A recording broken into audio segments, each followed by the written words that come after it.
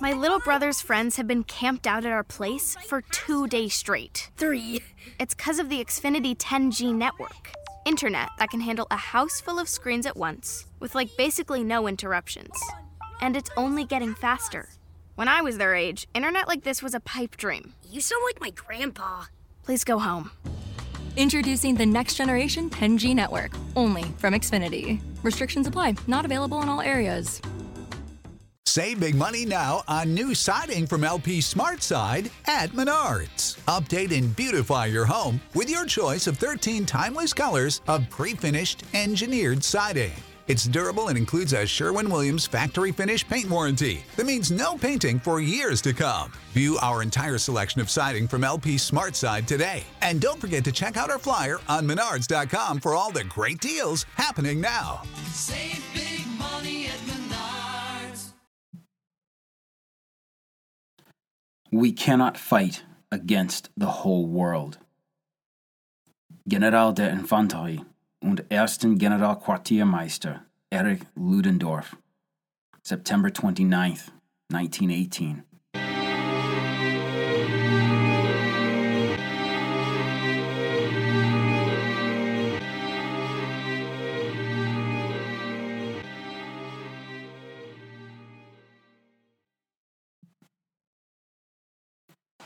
Hey folks, welcome to the Battles of the First World War podcast, episode 63, Meuse-Argonne, a global overview.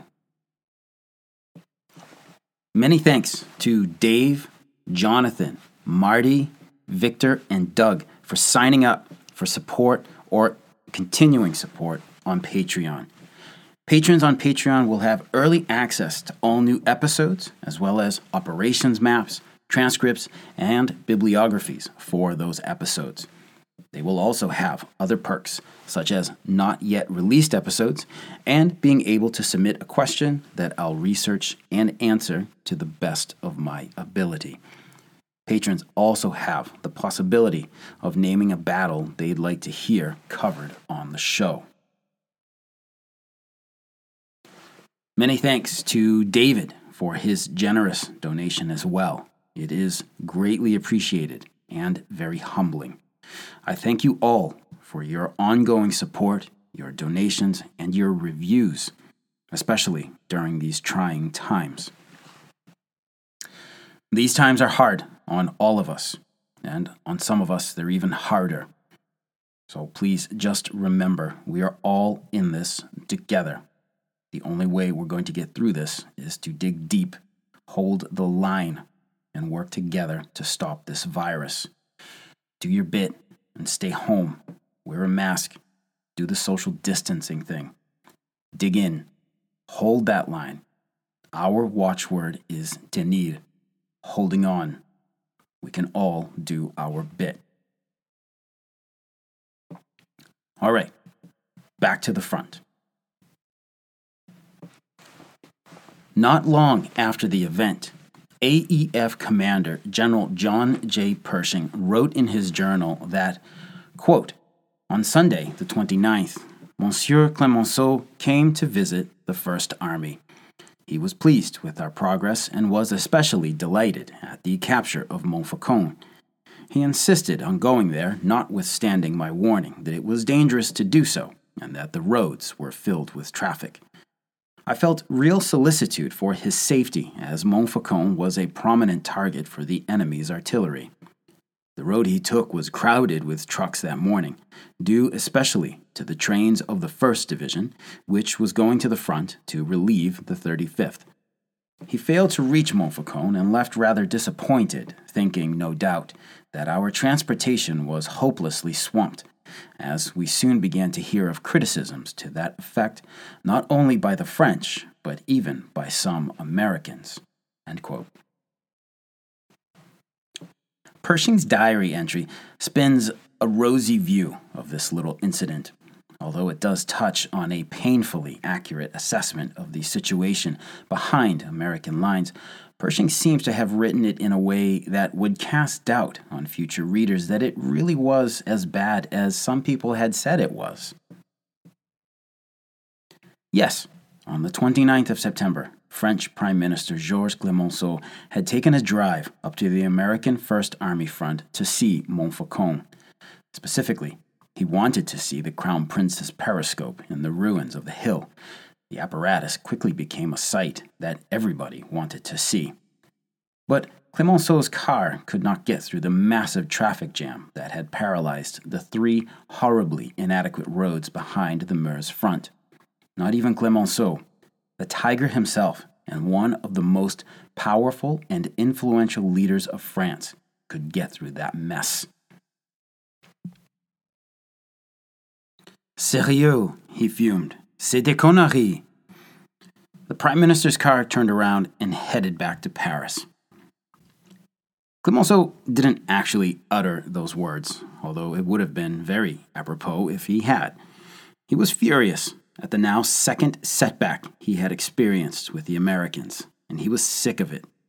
2 weeks earlier, he had been denied the ability to visit Thiaucourt down in the recently liberated Saint-Mihiel salient. In all reality, the American-issued denial of access was due to German shelling of Thiaucourt, but the incident stuck in his craw. Now Clemenceau had been denied again by the Americans, this time due to the exasperating chaos that were the American supply lines. It wasn't just that the Tiger was frustrated or angry. He wanted a head to roll for this, and that head was Pershing's. Clemenceau wanted the American general fired for what he now deemed as a pattern of incompetence in handling his armies. Of course, Pershing would not be fired. Washington wouldn't hear of it. But Blackjack was indeed facing some criticism by Allied Commander Marshal Ferdinand Foch for the AEF's lack of progress in the Meuse-Argonne. Even General Philippe Pétain, commander of the French army and a defender of the Americans, was having a hard time waving this away, especially as compared to how things were going everywhere else.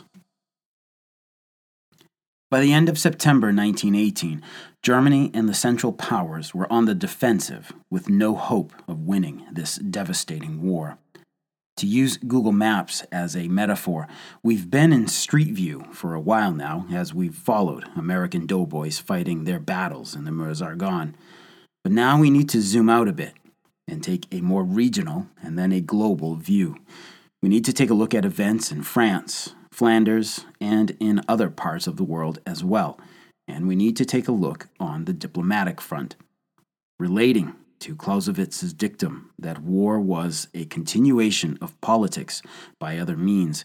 Military events were definitely having an effect on diplomatic and political developments. On the Western Front, following Foch's long-sought strategy of attacking the Germans everywhere at once, the Allies were on the advance everywhere. The Americans had launched their attack in the Meuse-Argonne on the 26th of September with an eye toward taking Sedan, the heart of Germany's rail network lifeline that kept the war going. The next day, the British attacked the Hindenburg Line near Cambrai, and by nightfall had bagged over 10,000 German prisoners. On the 28th, an Allied force led by King Albert of Belgium attacked in Flanders, and in short order, the Germans would be abandoning the Channel ports. The day after that, Allied forces crossed the Saint-Quentin Canal. The Hindenburg Line was crumbling, and the German army was hemorrhaging men. Between the 17th and 24th of September, before the major Allied attacks began, the British Army alone captured 30,000 prisoners. Diplomatically, the Central Powers were also in retreat. On the 16th of September, the United States rejected an Austro-Hungarian peace offer. The Allies followed suit the next day. On the 19th, the Belgians categorically rejected a ridiculous German peace offer that would not have let the occupied nation seek any reparations from their invader. But September 30th was a day that showed that the Central Powers were not just retreating, but breaking apart, because on that day, Bulgaria bowed out of the Great War. The Allied Salonika front had been held in check by strong Bulgarian defenses, as well as poor planning for years. In late 1917, however, the French sent General Adolphe Guillaume to set things in order there. A capable general, Guillaume did just that over the next 6 months that he was in charge of this backwater front. He restored interworking relationships between British, French, Greek, Italian, and Serb forces in Macedonia and laid the groundwork for a future offensive that would bring a world of hurt on the Bulgarians. Guillaume was transferred back home in June of 1918, and French General Louis Franchet d'Esperey took over. D'Esperey was nicknamed Desperate Frankie by his British subordinates, but this illustrated more the inability of the Brits to properly pronounce his name than it did his personality. D'Esperey stated on his arrival that from his officers he expected a savage vigor, and he immediately set about preparing for an offensive. Very much in contrast to Allied political plans for a limited offensive in Macedonia, D'Esperey was looking to deliver a knockout blow that would take out the Bulgarians permanently and smash open the back door to Germany. D'Esperey's plan for the Salonika front was to attack in the Mogilnica Mountains, rather than the expected and tried and failed Vardar River Valley zone. The Bulgarians, used to handily defeating poorly coordinated Allied attacks here, would never expect an attack to come through such rough terrain. When the Allied war councils finally gave D'Esperey and his Army of the Orient permission to go ahead in early to mid-September, they were already in the jump-off trenches and waiting to be unleashed. On September 14th, 500 guns opened up on Bulgarian positions with a ferocity that was unknown on this battlefront. The next day, the international force attacked along an 80-mile front. It was difficult and literally uphill fighting that saw French flamethrowers burn Bulgarian machine gunners out of their nests. But by evening, the Allies had broken the Dobropolye mountain positions. The next day, the Kozyak mountain line further back was broken into, and 2 war-weary Bulgarian regiments mutinied. Under mounting pressure from all sides, a Bulgarian General Lukov stated his opinion that it was perhaps time to support peace initiatives. Bulgaria's Tsar Ferdinand replied to Lukov directly, "Go out and get killed in your present lines." 2 days after the infantry attacks began, D'Esperey's troops had a 6-mile deep and 20-mile wide salient bulging dangerously into Bulgarian lines. Further south, combined British and Greek attacks around Lake Doiran stalled out, but tied down enemy forces. A German general on the scene named Schultz realized that the Bulgarians were cracking at the seams. When he asked Berlin for help, he got nothing. Things in France were bad, and no troops could be spared. Schultz could only work with what he had, and it wasn't much. If the Bulgarians lost the Gradsko supply depot, it was over. Schultz called for a retreat in order to get the Allies to overextend their supply lines and leave themselves vulnerable to attacks. Instead, the Bulgarian First Army dissolved, especially when the Royal Air Force took to machine gunning the retreating Bulgarians on the roads back home. The Allies pressed the attack. This was no limited offensive. D'Esperey was playing to win and win permanently. Anti-war riots broke out across Bulgaria. On the 25th, British units entered Bulgaria proper. On the 28th, the Bulgarian government requested peace talks with the Allies. On the 29th, after a 6-day and 57-mile advance through the mountains, a French cavalry unit entered Skopje. There was no hope for Bulgaria now. They agreed to an armistice. On September 30th, the fighting officially ceased at noon.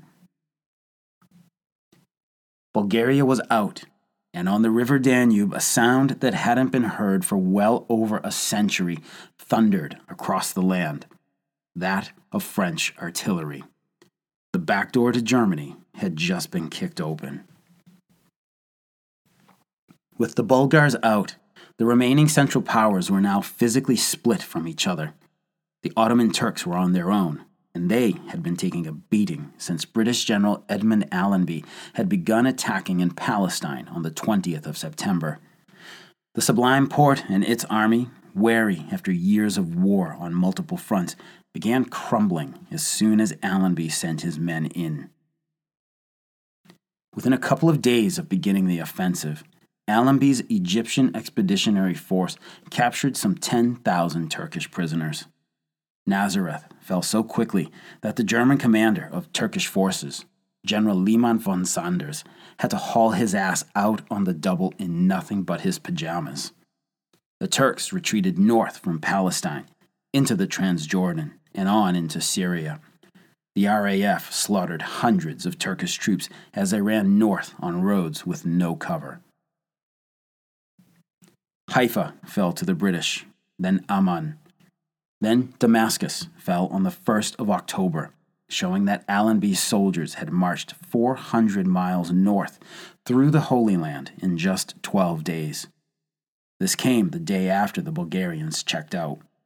While the Turks weren't yet out of the fight, they were left with increasingly few options as the British bore down on them.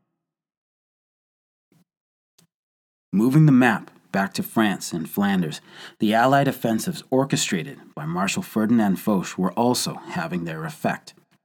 The Germans were giving ground everywhere, losing thousands of men a day as many Frontkämpfer simply called it quits and surrendered to oncoming Allied troops. Thousands of others died or fell wounded as the Imperial German Army fought doggedly as it pulled back. On September 28th, General Erich Ludendorff, the military dictator of Germany in all but title, stated that Germany must seek an armistice. But on the same day, Allied troops crossed the Saint-Quentin Canal, the 29th. The United States told the Germans they refused to deal with the Kaiser or with his military. The Wilson administration would only deal with democratic representatives of the German people.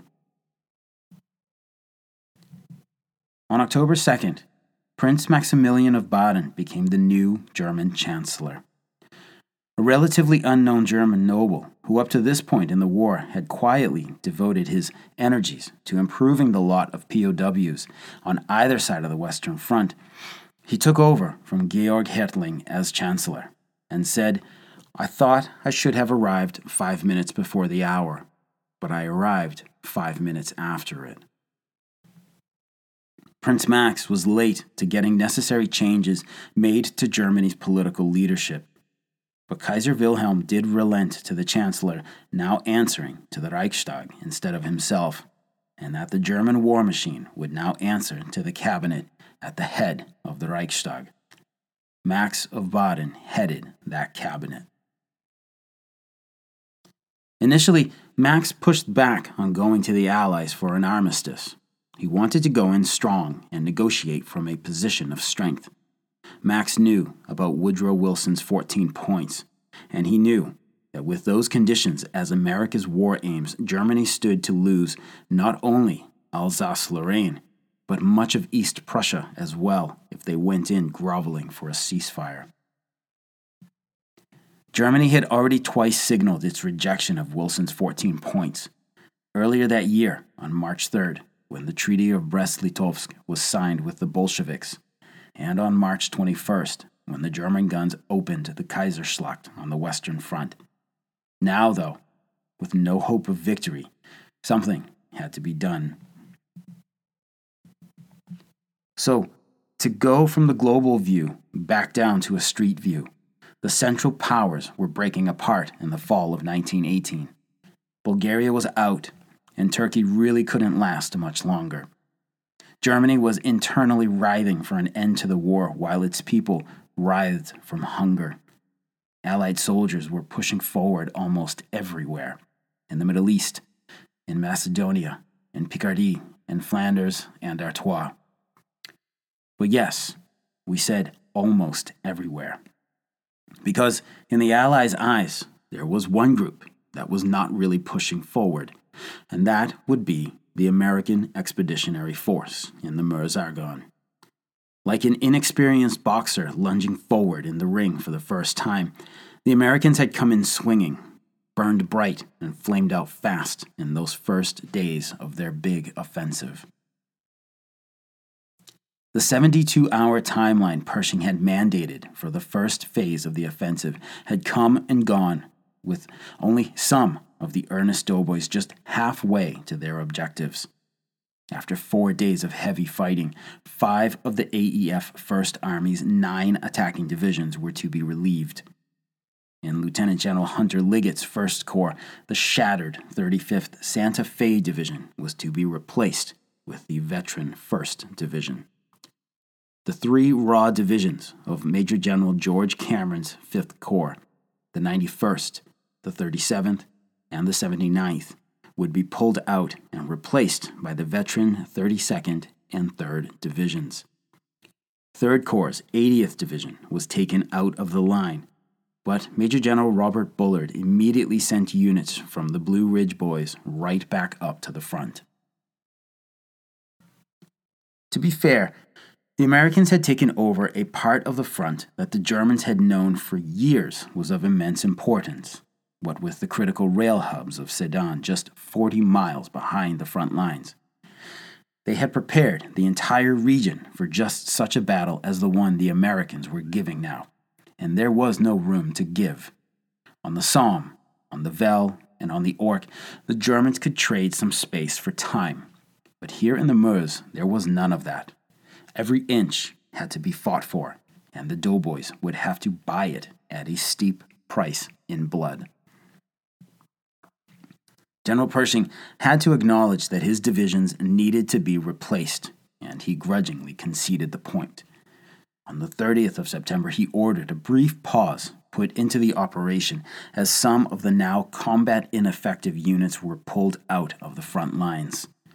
Pershing wanted the units replaced and for general line attacks to continue on October 4th. He didn't want to lose what momentum his troops had gained in the previous days. But there was a mountain of work to be done. First, that bloody traffic jam behind the front had to be cleared out.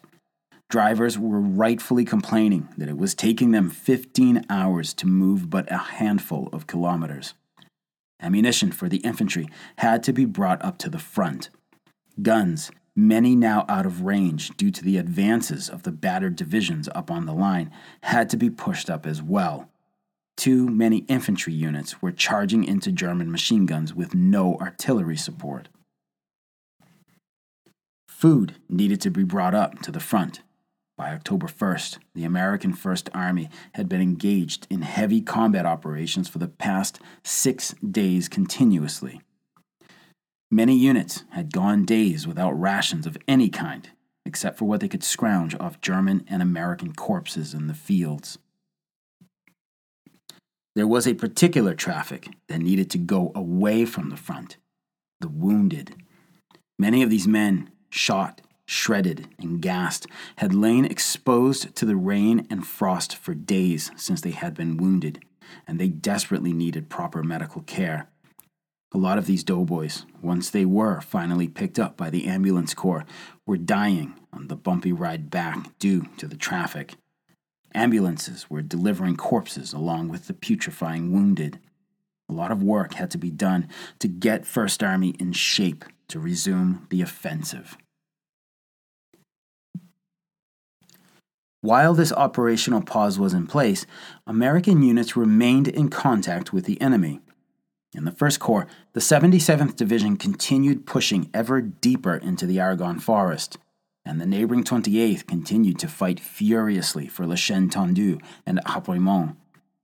On the other end of the front, the 3rd Corps' divisions continued soaking in the iron rain the Germans were sending over from the right bank of the Meuse, all while continuing to fight in the woods north of Nantyrois. While we remain in this pause for First Army, we're going to cut over and take a look at other Americans fighting in the Champagne, namely the regiments of the U.S. 93rd Division. That, however, will be for the next episode. Questions, comments, or concerns, please don't hesitate to contact me at verdunpodcast@gmail.com. Get at me on the Twitter at WW1podcast. Check out the BFWWP website, firstworldwarpodcast.com, for some photos, and check out the Battles of the First World War podcast page on the Facebook. Thank you so much for listening. Talk to you again soon. Take care.